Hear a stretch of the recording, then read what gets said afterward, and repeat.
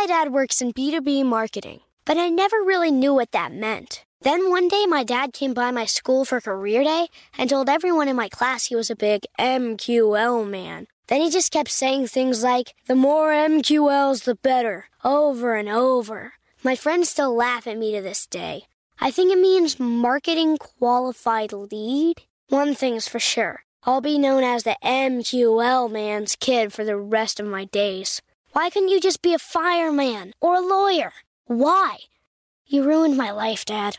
Not everyone gets B2B, but LinkedIn has the people who do. And with ads on LinkedIn, you'll be able to reach people based on job title, industry, likelihood to buy, and more. Start converting your B2B audience into high-quality leads today. We'll even give you a $100 credit on your next ad campaign. Go to linkedin.com/customer to claim your credit. That's linkedin.com/customer. Terms and conditions apply. LinkedIn, the place to be, to be. Hey, girlfriends, it's me, Carol Fisher, back with another season of the global #1 podcast, The Girlfriends. Last time, we investigated the murder of Gail Katz. This time, we're uncovering the identity of the woman who was buried in Gail's grave for a decade before she disappeared. Join me and the rest of the club as we tell her story. Listen to Season 2 of The Girlfriends, Our Lost Sister on the iHeartRadio app, Apple Podcasts, or wherever you get your podcasts. It's brand new, Season 2. I'm Marissa Thalberg. And I'm Stephen Wolf Bedeta, and we're excited to be back having bigger, bolder, and always real conversations. Straight from the C-suite front lines of marketing, media, and more. We have great friends joining from people you may know, like Vilmer Valderrama and Bobby Burke. And people you'll want to know. So grab a coffee or, hey, even an Aperol Spritz and come join us on America's #1 podcast network, iHeart. Listen to brand new on the iHeartRadio app, Apple Podcasts, or wherever you get your podcasts. All right, got a lot to cover today. First, we're going to talk about why Disney is eyeing the sales of its network. So, Neil, have you heard about this? Yeah, they're looking to offload ABC, ESPN, and a lot of their traditional. ESPN, they might look to hold on to. I read about ESPN as well. They're open to discussions about getting rid of a lot of the quote unquote non-digital assets, as well as ESPN, from what I read on CNBC. Which is, I mean, ABC seems to make a lot of sense because it doesn't seem very Disney-ish. What are the other networks that they have? Dude, Disney owns a lot of networks. Is it ABC as well? I think ABC as well. Disney. Right? What did I say? ABC already? NBC? I don't think Disney owns NBC. That's Comcast. So they own ABC. Oh, dude, there's a lot of them. ESPN, ABC, FX, Fox. Remember they bought Fox. Mm-hmm. Saw the Fox ones. And there's a lot more other channels like 20th Television, FFX, let's see, Star, Localish. I don't know what Localish is. Dude, they just have a ton of them. A lot of them are like Fox related, like National Geographic. Let me give you my take on this. There's a lot of A&E networks. I didn't know that was them as well. Yeah, well, here's my take on it, right? I think what you all can learn from this, the reason why we're even bringing this up right now, because A, they own a lot of media, but there also is a point in time where you can bloat yourself and have too much media. I think they went on a M&A spree, right? And Bob Iger was really good at buying Marvel, for example, Pixar. I think he was part of the Fox deal as well, right? And what I'm thinking about here is the macro picture here is a lot of companies are going back to basics. So I'm looking at a thread with my friend right now. And so he had to step back into his business. And literally it says, I fired my president and CEO, making some big time new hires, right? And he's like, oh, I fired this person too. And the balance is main thing he's saying here is like, everyone realized that it was when during the pandemic that they wanted to hire other people so they can step away from their job. And then they realized they hired a bunch of B and C players and they had to step back in, meaning that a lot of people are going back to basics, right? Like you and I, we have mutual friends. They're cutting a lot of products that don't make sense anymore. They're cutting staff that doesn't make sense anymore. And it ultimately just comes back down to a level of focus. At least that's what I believe. No, dude, I totally agree with you on that. And also, some of these are legacy businesses and dying, so might as well cut them now while you can get some sort of decent valuation on them before everything truly moves digital as well. Yeah. And so, again, if you think about it, like, I don't know about you. When I watch Disney Plus, I don't watch any of the Fox stuff. I only watch the Disney stuff, right? And like, it's on brand for them. I think FX, I don't I never flipped to that channel for years and years. I maybe watched like one movie ever on FX. You Wait, probably do more. you even have cable TV? No, oh, I have YouTube TV, so that kind of counts. So Yeah, that counts. yeah. But the only stuff I watch is like, the sports stuff, but I subscribe to everything else. Sure, same as you. Point is, everyone, I think the key takeaway here, but before we move on, is sometimes if you find that the train is kind of running without brakes on, you have to slow down to speed up. And sometimes that means cutting stuff. Like we have a mutual friend, he cut 88% of his marketing staff. And then a lot of people that haven't been operating for the last couple of years, they're back in it. They're big. Like my friend that was texting me yesterday, he's like, yeah, I thought I could hire all these people, and I was just sitting at home playing Call of Duty. I had a kid and I bought a new home and all that. I was just collecting my $2 million paycheck a year. And it's like, I was just thinking about it completely the wrong way. So in business or in marketing, not everything is always going to work out, or sometimes things will work out, but over time you got to adapt and change. And sometimes you got to cut fat to adapt and change, and you may not like it, but in many cases it'll be the right thing to do. Dude, I'll give you one more right here. So Andrew Wilkinson, mutual friend, right? So he wrote a tweet here saying pretty much every entrepreneur I've talked to, no matter how simple and wonderful their business is, thinks it's the worst, most stressful dumpster fire that could go out of business at any moment. Everything is hard behind the scenes. And so, I thought it always is. When you see those success stories of people growing their companies at a rapid pace and then selling them, that's what you see on the outside. That's not really the case. And a lot of them are like, man, I can't believe we pulled this off. This is pure luck.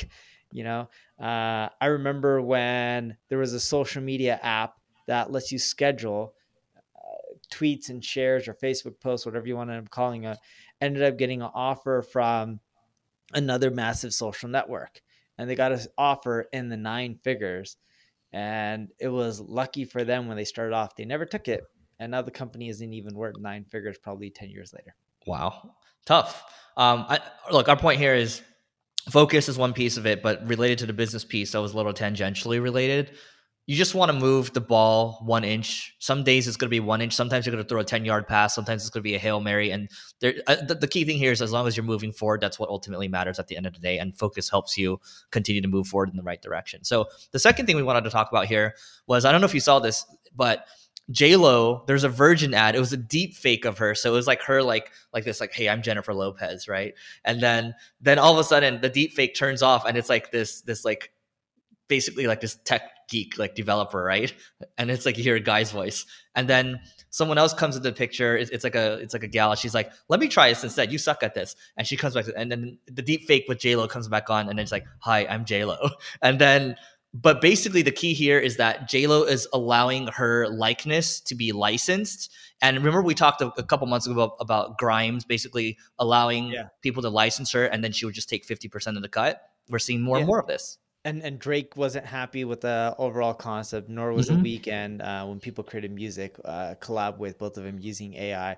But you're going to see more of this. And you'll even give people a discount. Cool. You can use my name and likeness and put it out there. I get paid and I don't even have to go into a studio and film anything. That's great. Why wouldn't more people do that? Especially if they're using your name and likeness in a way that you approve of, right? I don't think most of these popular celebrities are going to end up approving stuff that just gives them money but can tarnish their reputation. You're going to see way more of this going forward. And you've already seen it in basic form. And what I mean by that is there's a lot of places and sites where celebrities will give a testimonial or endorsement that's non-video and text. It's because they got paid money and someone just, said, hey, here's an image, a general one that you can end up using. And here's a quote from J-Lo or Tom Brady or whoever it may be. Where this is going to proliferate? The adult industry. So we actually have a mutual friend who will be at the upcoming event. He's getting involved in the adult industry in terms of deep faking. So we'll let you, take your imagination where you want. But I think that's going to be a big business. Mutual friend this is because I've never heard about this until now. You know who he is, and you would never guess who it is, but you'll see. Yeah, yeah. And actually, I'll tell you something after once we're offline too. But the other thing we want to talk about, I want to flip over to yours, Neil. Actually, so Neil put this one in, but Threads engagement is actually decreasing. So last week we did a reactions video, and I think at the time Threads was maybe at 70 million users or so. Now it's over 100 million, and they're all talking about the fanfare. Oh my God, it's over 100 million, the fastest growing app, whatever, right? So Neil, what have you seen? Sure. So we did an analysis. We took 308 people, mainly marketers, who are on Twitter and Threads, and looked to see who was posting similar pieces of content roughly at the same time. And we analyzed the difference. And we also recruited some people to help and also post, because we couldn't get enough people, quote unquote, naturally by just crawling Threads. And when we were analyzing the data, we compared engagement. So when we were just looking at average hearts per post, or likes, whatever you want to end up calling it, Threads was at 31.4 versus Twitter was at 4.9. This is roughly a week's worth of data. And when you look at average comments per post, Threads was at 4.3, Twitter was at 0.4. And you could be saying, oh, this is skewed, Neil. You may have a lot more followers on Thread or Twitter. So then we started looking at the engagement ratio per follower.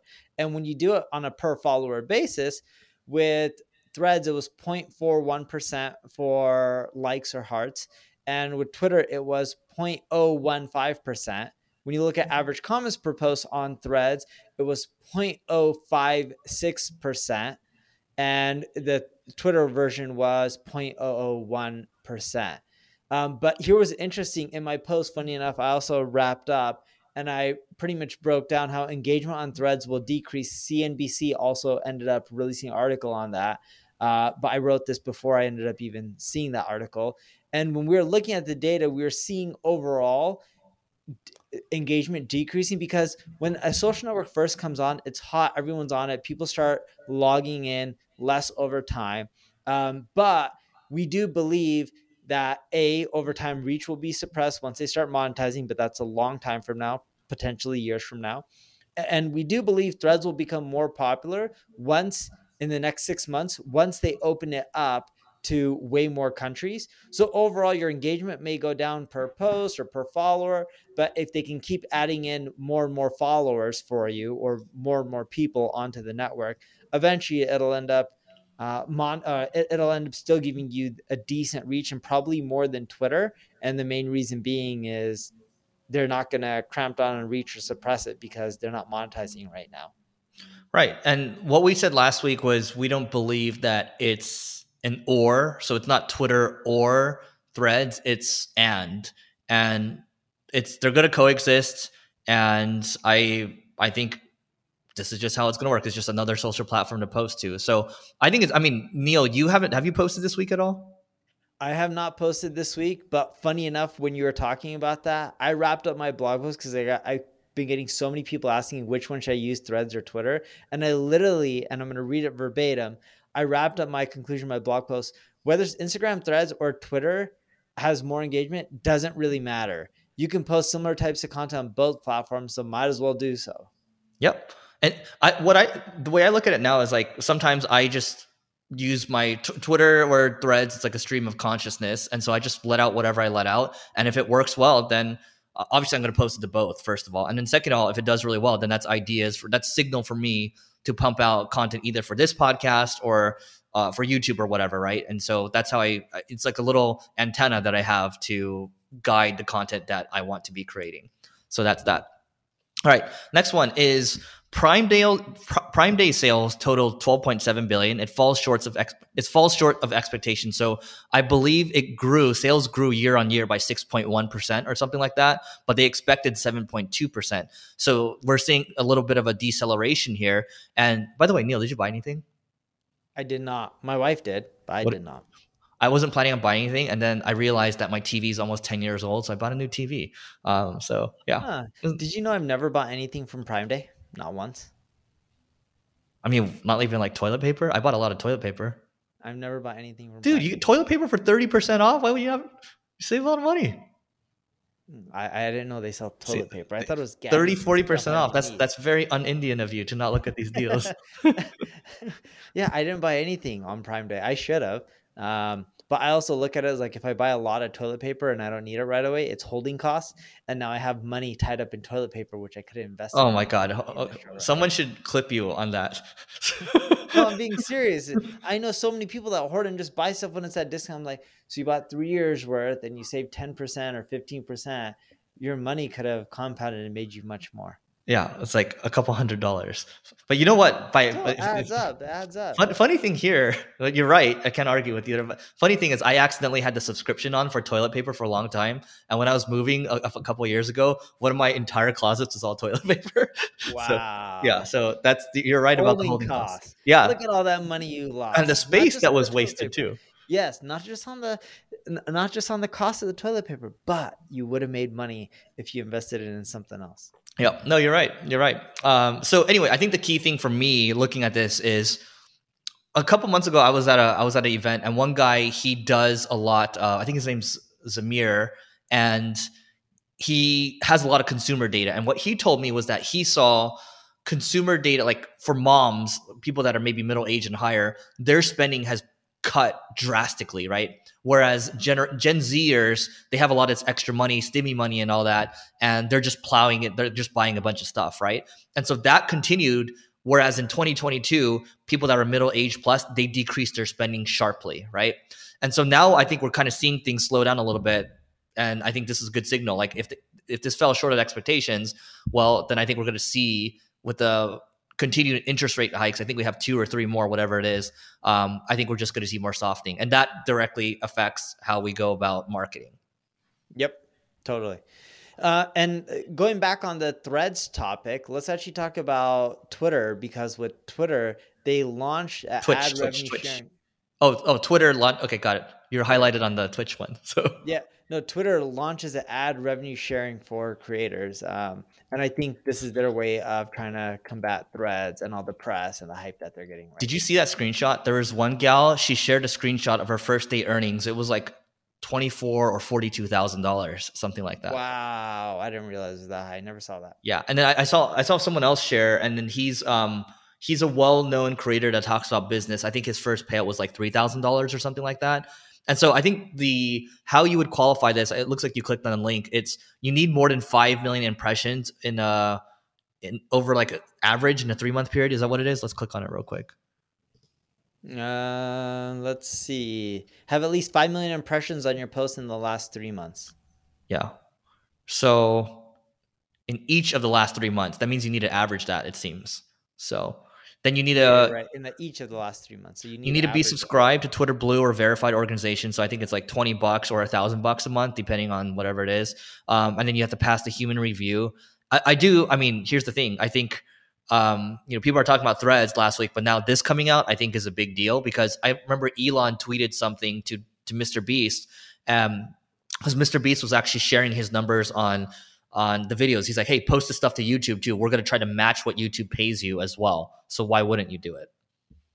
Dude, and when you look at all these social networks, they're all pretty much copying each other and trying to fight for the same attention. Just like Twitch, they added stories, right? So they're all doing the same thing to just gobble up the attention. There's nothing really new here.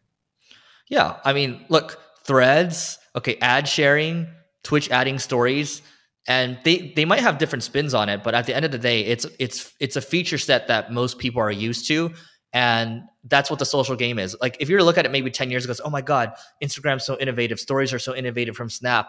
And once really Meta started to pioneer the copying piece, everyone became okay with the copying. And so that's just the way. I mean, there's no shame in copying as long as, you're doing good for your users. And speaking of copying, Shopify did the same thing now, right? They're doing buy now, pay later, just like Max Levchin with his, what's his company called?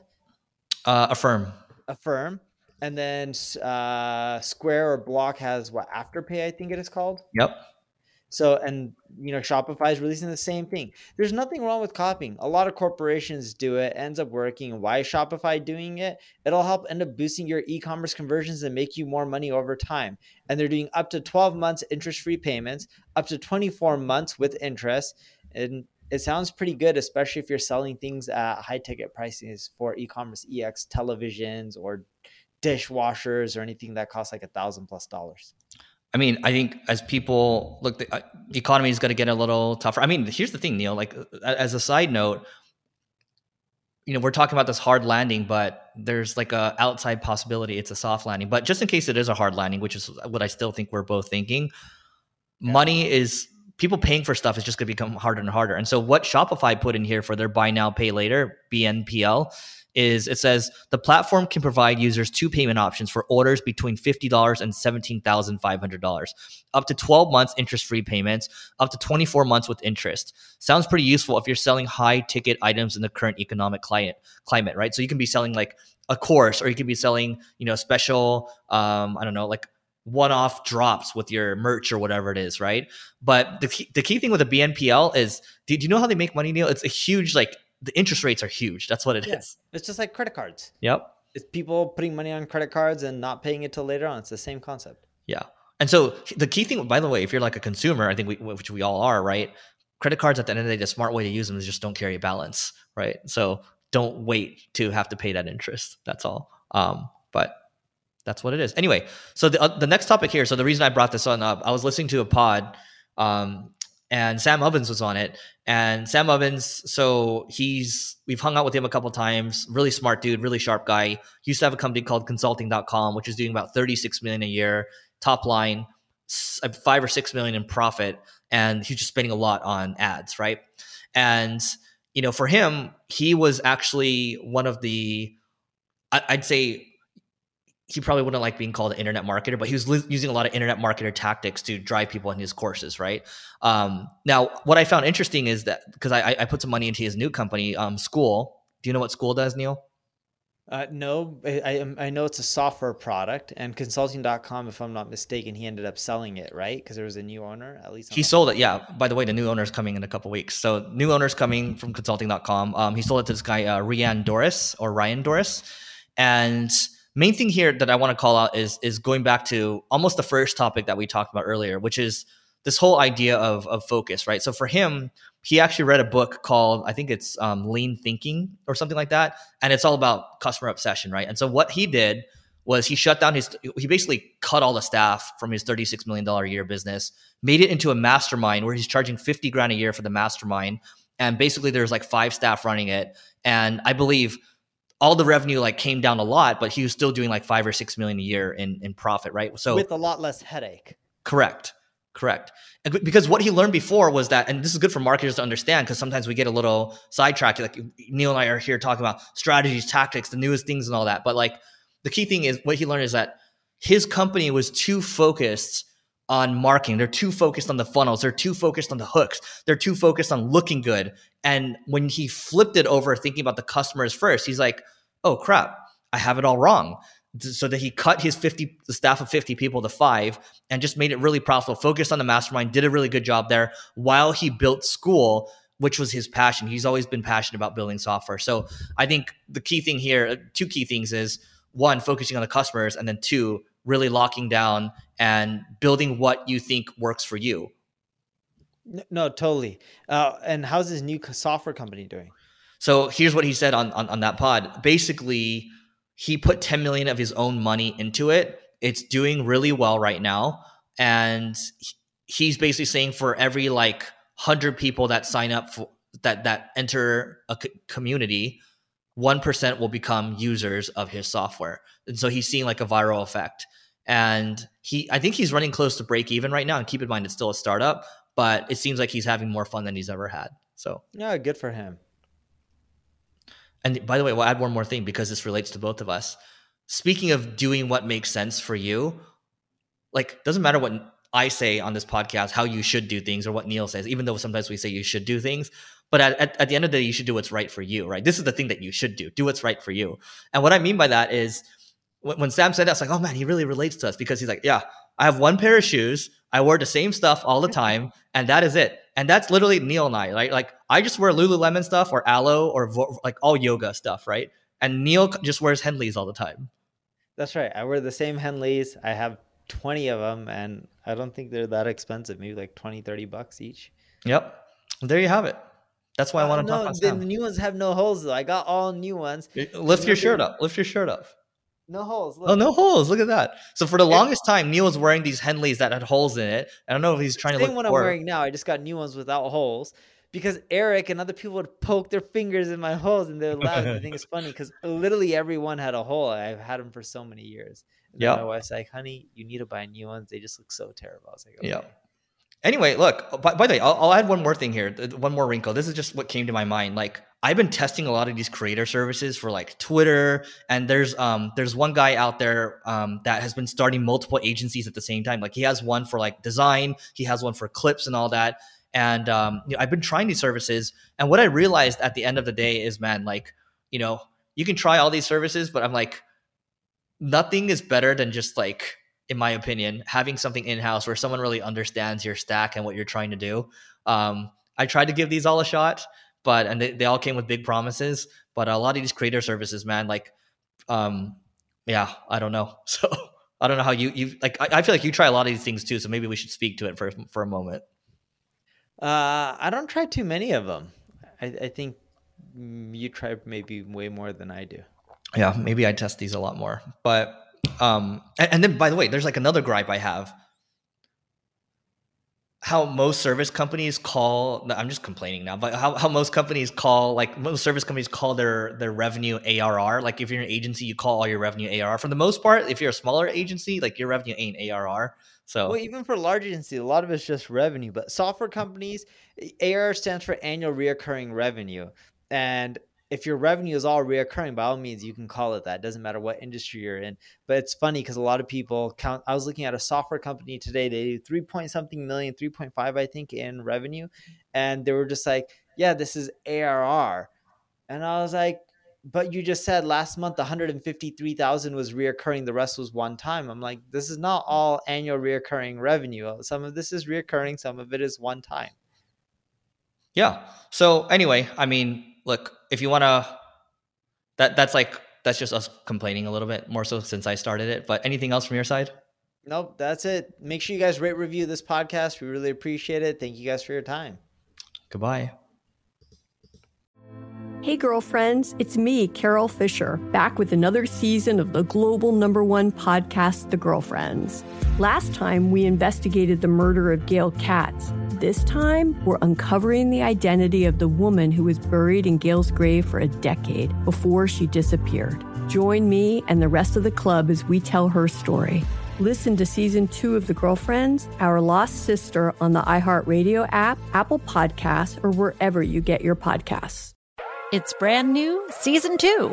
I'm Marissa Thalberg. And I'm Stephen Wolf Pereira, and we're excited to be back having bigger, bolder, and always real conversations. Straight from the C-suite front lines of marketing, media, and more. We have great friends joining from people you may know, like Wilmer Valderrama and Bobby Burke. And people you'll want to know. So grab a coffee or, hey, even an Aperol Spritz and come join us on America's #1 podcast network, iHeart. Listen to brand new on the iHeartRadio app, Apple Podcasts, or wherever you get your podcasts. I'm Diosa. And I'm Mala. We are the creators of Locatora Radio, a radiophonic novela, which is a fancy way of saying a podcast. Welcome to Locatora Radio, Season 9. Love at first listen. We're older, we're wiser, and we're podcasting through a new decade of our lives. This season, we're falling in love with podcasting all over again. And getting to the heart of our stories. We're going places we've never gone before, and we're bringing you along with us. With new segments, correspondence, and a brand new sound. Season 9 is kicking off with an intimate interview with Grammy Award-winning singer-songwriter Natalia Lafourcade. What's giving you hope right now? Well, when I see what music does to people, it gives me a lot of hope. If you liked Locatora before, you're going to love Season 9. Subscribe to our show and you'll see why Locatora is your prima's favorite podcast. Listen to Locatora Radio as part of the My Cultura Podcast Network, available on the iHeartRadio app, Apple Podcasts, or wherever you get your podcasts.